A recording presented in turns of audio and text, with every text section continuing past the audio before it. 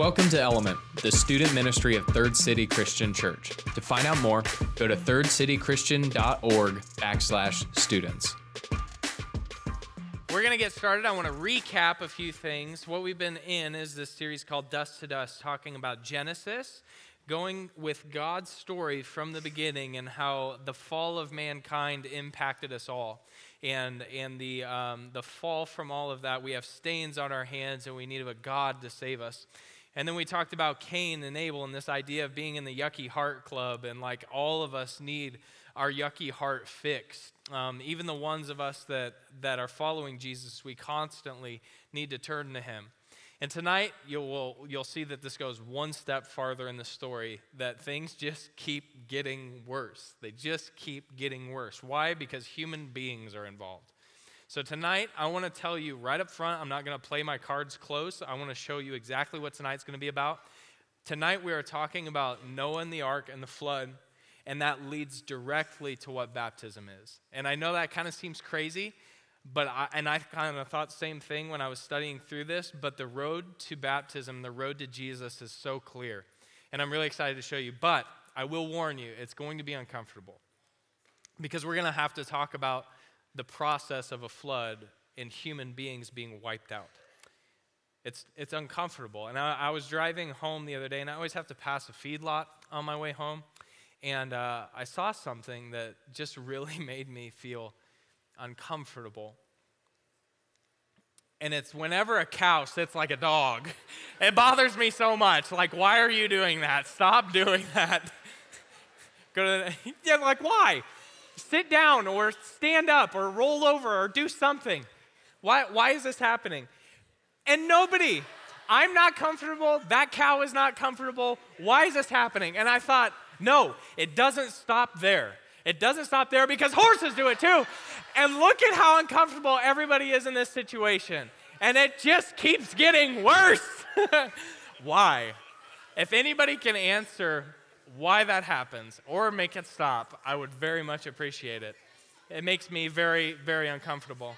What? Find me later, tell me everything about the cows. Usually when I say, somebody explain that to me, typically someone doesn't know how to explain it. Round of applause for people who know how to explain cows sitting down like dogs. Good job. Whether she's right or wrong, there it is. So we're going to dive right in. This is Genesis chapter 6. Things keep getting worse, and you will see it as we read. When human beings began to increase in number on the earth and daughters were born to them, the sons of God saw that, keep skipping forward. I need go one more. Yes, the Lord saw how great the wickedness of the human race had become in the earth, and that every indication of the thoughts of human heart was only evil all the time. Okay, so here's where we've come. We have Adam and Eve in the garden, and we're like, okay, so this whole situation, God gives them the choice of choosing him or choosing sin, which we've discovered leads to death. Almost every time leads to death. No, every time it leads to death.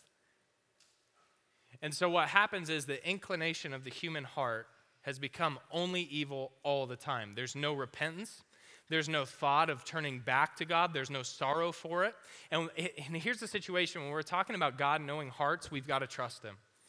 Because there could be someone who's come to church for 40 years but has never really chose to follow Jesus in their heart, and they've got to deal with that. But there's also people who have come here for the first time, accept Jesus into their heart, die the next day, and I got to trust God with that. I got to trust God that he knew their heart. That's God's role, not ours, not mine. And in this situation, he's saying every human being on the face of the planet had every inclination of evil only all the time. So the Lord regretted that he had made human beings on the earth, and his heart was deeply troubled. So this is a little weird. We're thinking, God regret, like what does that mean? It's not the same emotion that we have. In this situation, it's like a painter looks at what has already been painted and goes, that's not what I was imagining for the end of this. The end game isn't that.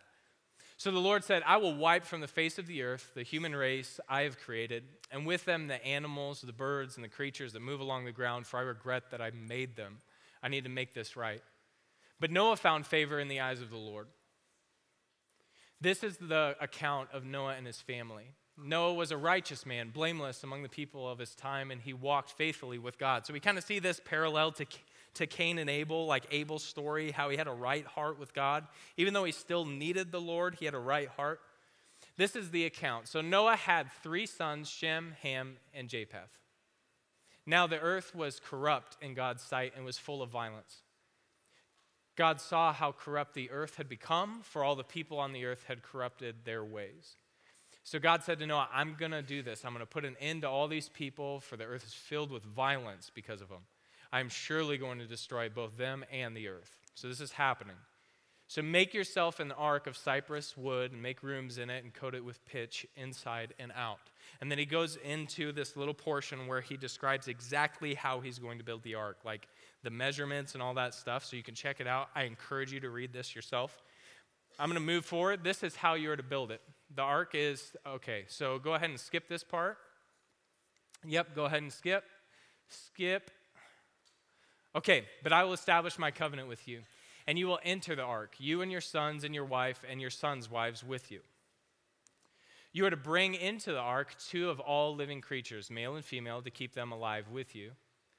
2 of every kind of bird, of every kind of animal, and every kind of creature that moves along the ground will come to you to be kept alive. So these animals are going to come to you, and you are to take every kind of food that is to be eaten is stored away for you and for them. And Noah did everything as God commanded him. And so I'm going to paraphrase what happens next, because there's a lot that happens, but I only have 24 minutes with you, so I got to kind of just tell you what happens. I encourage you to go back and read the whole thing yourself. But here's what happens. Noah finishes the ark. He gets in the ark. It starts raining just like God called it. It rains for 40 days and 40 nights. And the whole earth floods. And everything that was on the ground, everything that breathed air, died in that flood. Besides what was in the ark, Noah and his family. And so after like 370 days, I think was the total expedition here, the ark, before that, the end of the journey, settled in the mountains. And so what happened is, when it was settled in the mountains, Noah let out a raven, and the raven went out, took the L, and never came back. So there was no land for it to land on. And then so Noah said, okay, so he sends out a dove. And the dove goes out and it flies around trying to find land to land on. Couldn't find anything, comes back. Noah waits 7 days. He sends a dove out again. The dove finds a leaf of an olive tree and brings it back. So Noah's saying, okay, so the water is receded enough to trees. We're getting close. Waits another 7 days, sends the dove out again. Dove doesn't come back, so he's like, peace, I'm out. I'm done with that ark. So he's like establishing his life, like living his best life out there. And then Noah decides, okay, it's time to leave the ark. So everyone in the ark opens the door and starts coming out. The ark, which now is also called in our day and age the Suburban, the mom tank, just animals pouring out of it all the time. And so all the people leave the ark, and life starts again. And then God talks to Noah after Noah throws a worship service, because he's like, his mind is just blown that this ever happened. And God talks to Noah and he says, I'm never going to do this like this again. I'm never going to flood the earth like this. I promise. This is the last time this was going to happen. He implies, I'm going to treat water differently from now on. Water's going to stand for something else. And so there's 3 things that I want to talk about in this story that I think come off right on the top about God's character. And I think one of the things that our culture has a difficult time with is the judgment of God. And it's interesting because in Asia, for example, they have a much more honor-based culture. And so if their father tells them to do something, they're like, obviously I honor my father and I do what he tells me to. My grandfather sets the rules for this family. It's an honor culture. And so if you were to ask someone from Asia, should God be able to judge people for what they're doing and their final destination, all these different things, then they would go, absolutely. He's God. He absolutely should be able to judge. But we as Americans, we're always like, I am the one who judges here, and I want a God who doesn't judge me. I want a God who doesn't judge, because all I hear about God is this judgy jerk, and all he does is judge people. That's like what we feel in American culture, right? And by the way, if anybody says, well, my God wouldn't judge me like that. If anybody says, well, my God would blank, run. Because they're making up their own version of God.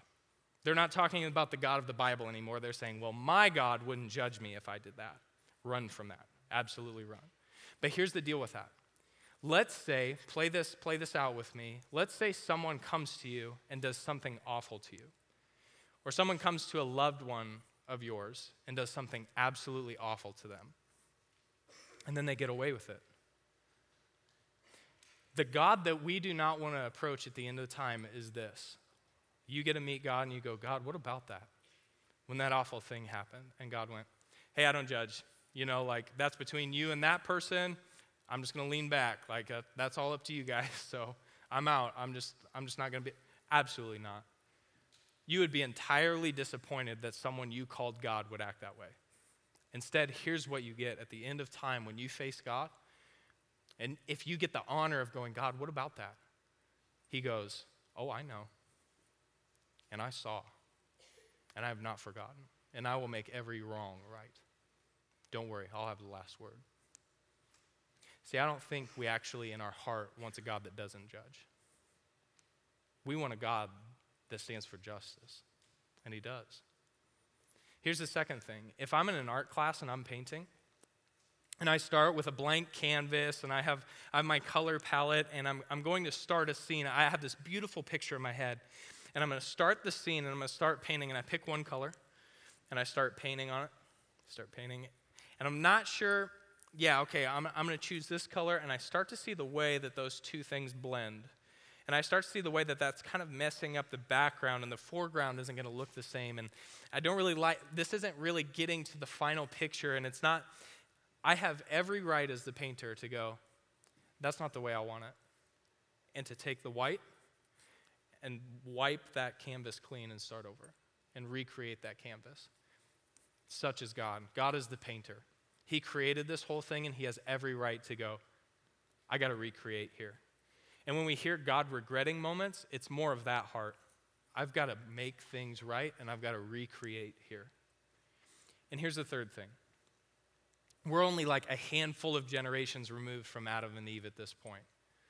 Like Adam and Eve had the choice of following God and righteousness or following sin. It tastes good, it looks good, but it brings death. Whether it's not death right now or if it's death to your character, your trustworthiness, your innocence, they chose death.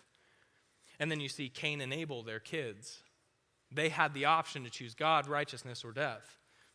And they chose sin and death. Because eventually also Seth, who was born, so there was Cain, Abel, and then Seth was born later from Adam and Eve. And Seth lived on and started his family tree. Cain started his family tree. And we've ended up here where all the inclinations of the human heart is only evil all the time. They have completely abandoned the way of God, and they said, we will chase after sin and the death that it produces, and that's all we will ever do.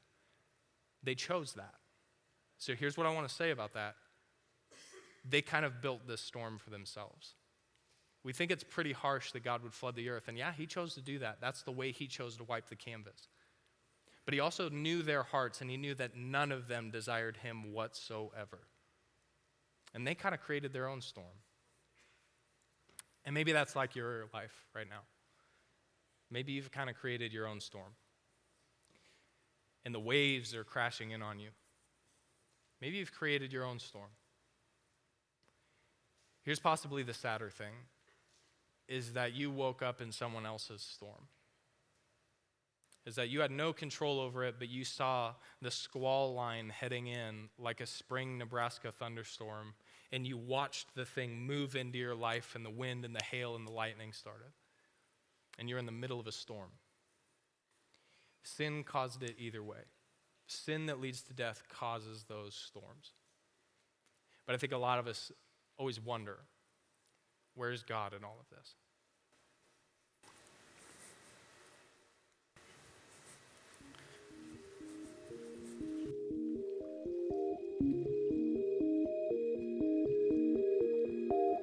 I know your story. I've read it cover to cover. And I know the storms that will come. The waves will swell and the sky will darken. Though you'll fight against the current, you'll be swept away. You'll feel helpless and abandoned, and you'll wonder where I am in the midst of it all. I know this isn't the way you thought our relationship would work. my plans are not for my comfort or yours.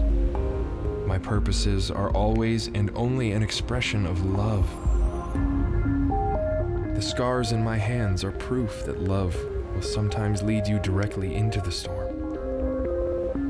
Though you can't understand my plans, you can trust in one thing, that I am entirely good.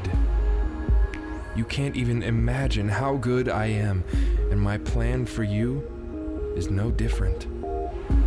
When you shout asking where I am, know that I am right behind you, with my arms wrapped tightly around you, whispering, I will never let go.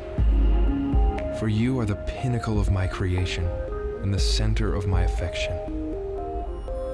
There will come a day when I will quiet every storm and wipe away every tear. In that day, there will be no more pain or death. But until that day comes, I will be your anchor in this storm.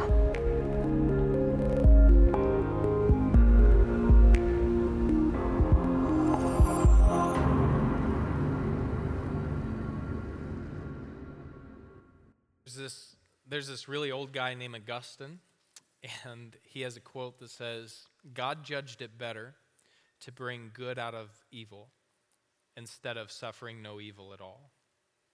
Saying, God would rather take something bad and make it good than have no bad at all.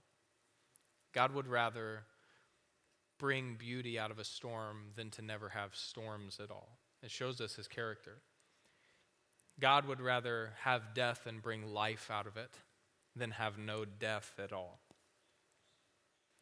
And I want to show you how he puts his money where his mouth is in the life of Jesus Christ. And we here in this community called Christians, called followers of Jesus, we believe that Jesus is God in human form and that he came to show us what God's character is like, how God loves, how God communicates with us, how God desires a relationship with us. We believe that Jesus was fully God and fully man, completely representing our Heavenly Father. And I want to show you the storms that came in Jesus' life to illustrate how God takes something like a flood of disaster and brings life and beauty out of it. How God takes things in the lives of Jesus, in the life of Jesus, and brings beauty out of it. And it all starts when Jesus shows up on the scene and he's baptized. He's walking up to this situation where his cousin John the Baptist, great band name, great rapper name, John the Baptist, right? And he's there baptizing people, saying the kingdom is coming, the Messiah, the Savior of the world is on his way.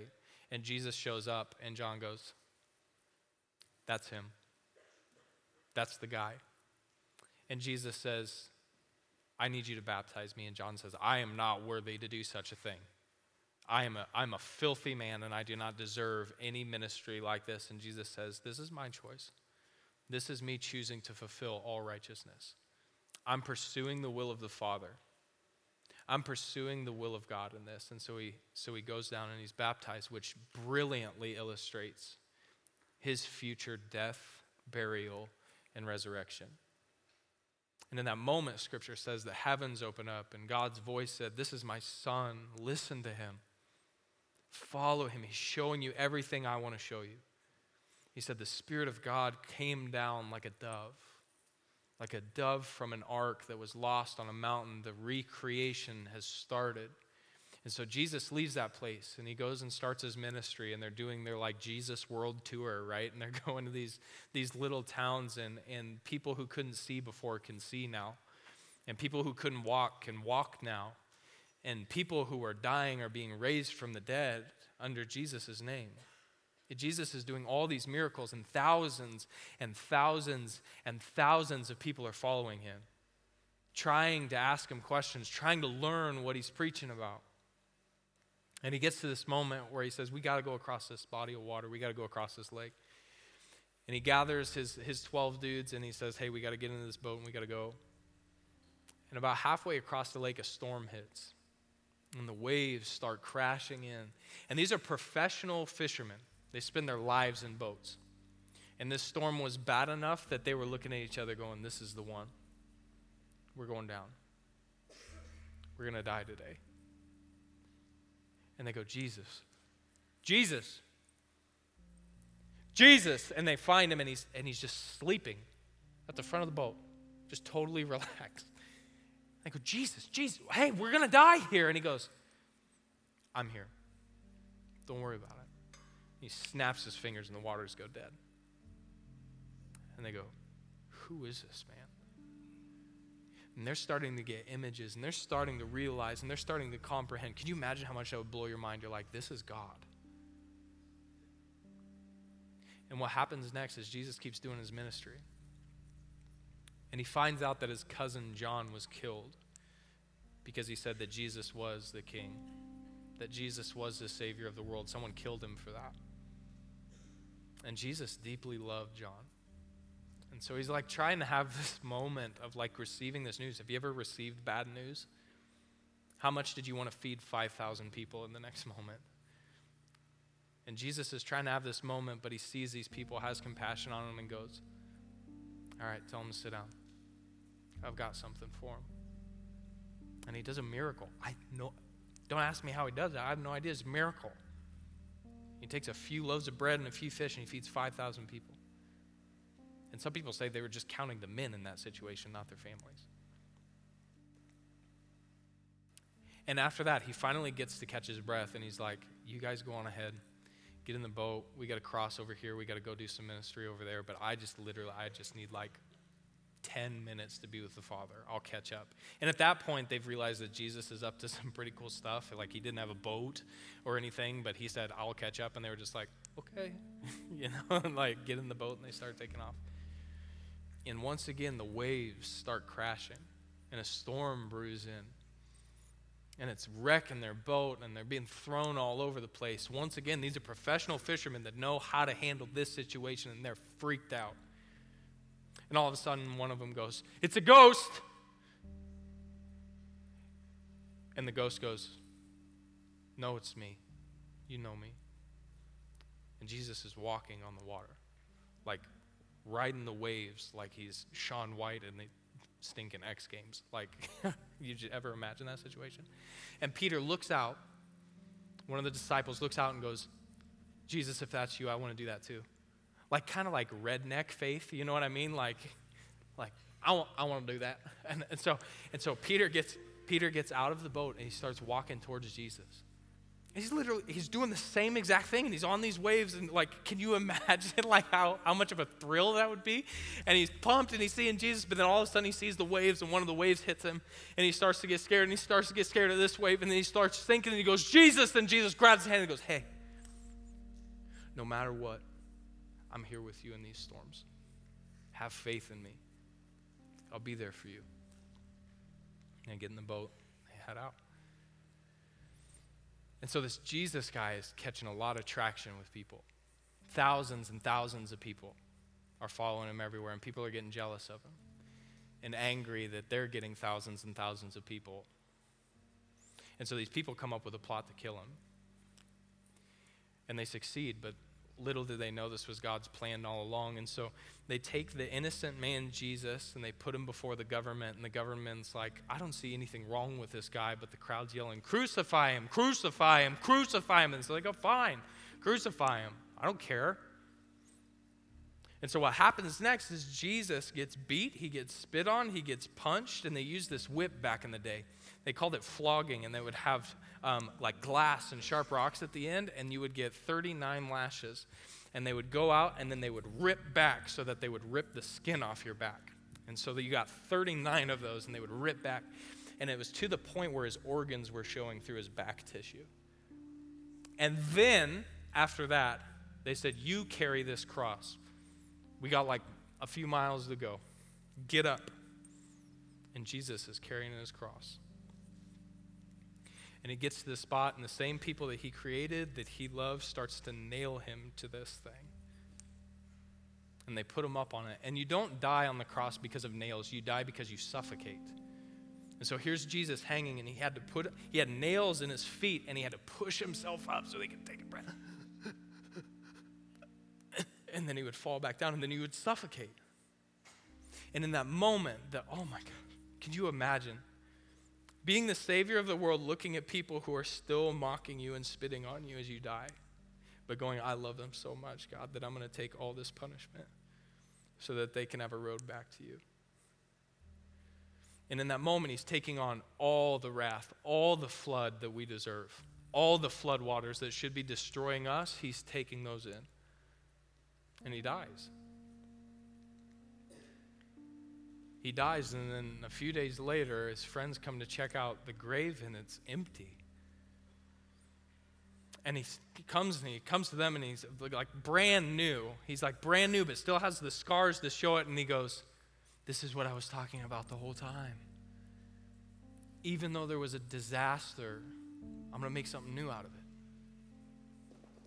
So he goes and preaches, and tons of people see him in this form. Tons of people see that he's risen from the dead. The government's like, oh, the grave's empty. His buddies stole it. They admitted that the grave was empty. And so here's Peter, the same guy who walked on water, is in this situation where he's in front of a crowd of all the people who were yelling, crucify him, crucify him, crucify him. He goes, listen to me. All you people yelling, crucify him, you missed it.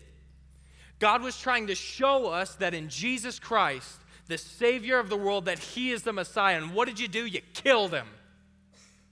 And in a strange turn of events in the Bible, in the storyline, instead of God wiping out evil, evil is trying to wipe out God. And it failed because he rose from the dead. And the crowd is broken. And they didn't realize what they've done. And they go, what do we do? And Peter goes, repent, be baptized in the name of Jesus Christ for the forgiveness of your sins. Repent. What does that mean? That means you are headed towards sin and the death that it brings. And you make a full 180. And you look at God and you go, I trust you. And everything that I was heading towards, I want to leave behind, and I accept you. And I want to move towards you.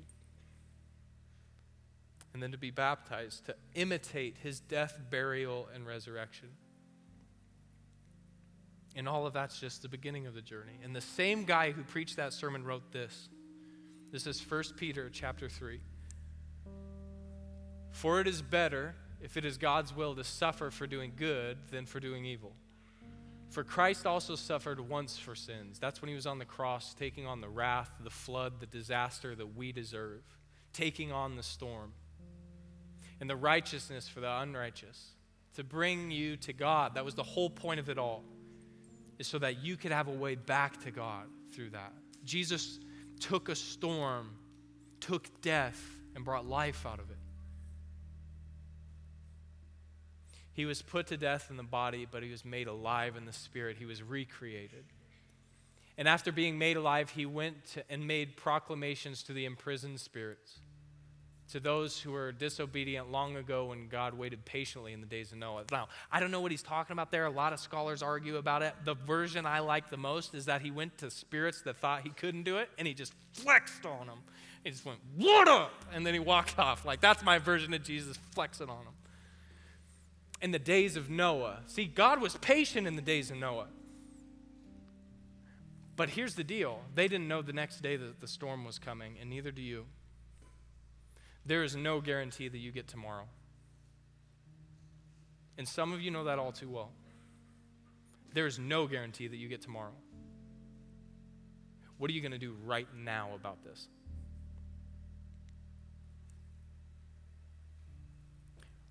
He was patient while the ark was being built. And in it, only a few people, 8 in all, were saved through water. And this water symbolizes baptism that now saves you also. Not the removal of dirt from your body, but the pledge of a clear conscience towards God. It saves you by the resurrection of Jesus Christ. It is by grace through faith that you are saved. But that water that destroyed, God is now using that to do another sort of destruction. And that's to destroy the old you. To put to death the sinful version of you, the disobedient one, and to bring back a new life and breathe his spirit into your life. disaster into a recreation, disaster and death into a resurrection. God would rather make good out of bad than suffer no bad at all. And Jesus is now over the authority of everything, sitting at God's right hand. So here's my question for you tonight. What's the disaster in your life that needs to be turned into a miracle?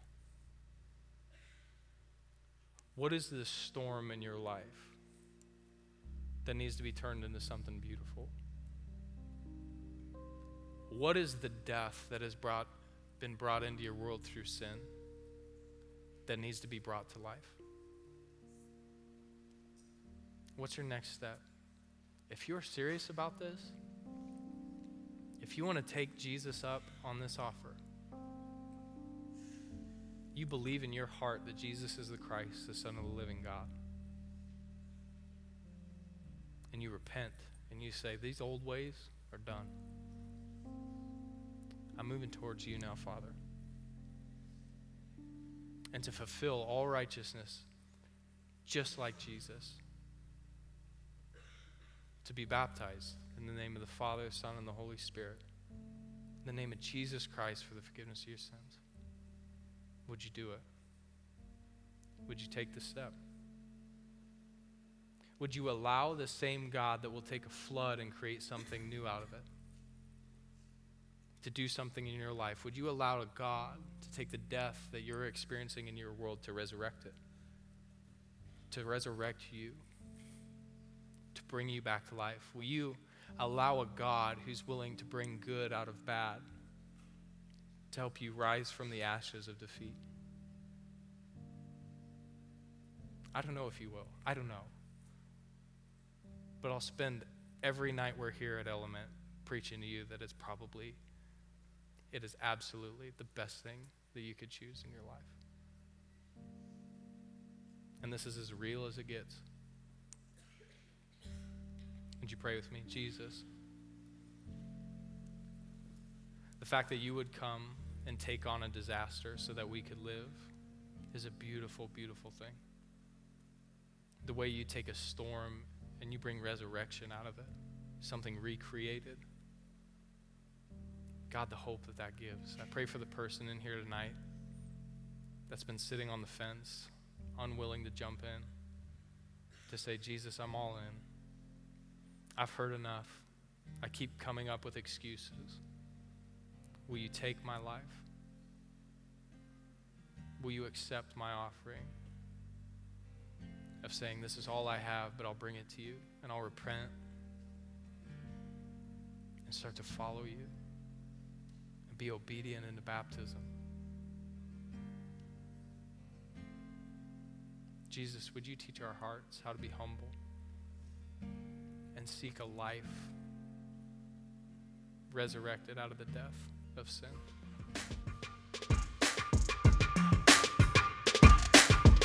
Thanks for joining Element. To find out more, go to thirdcitychristian.org/students.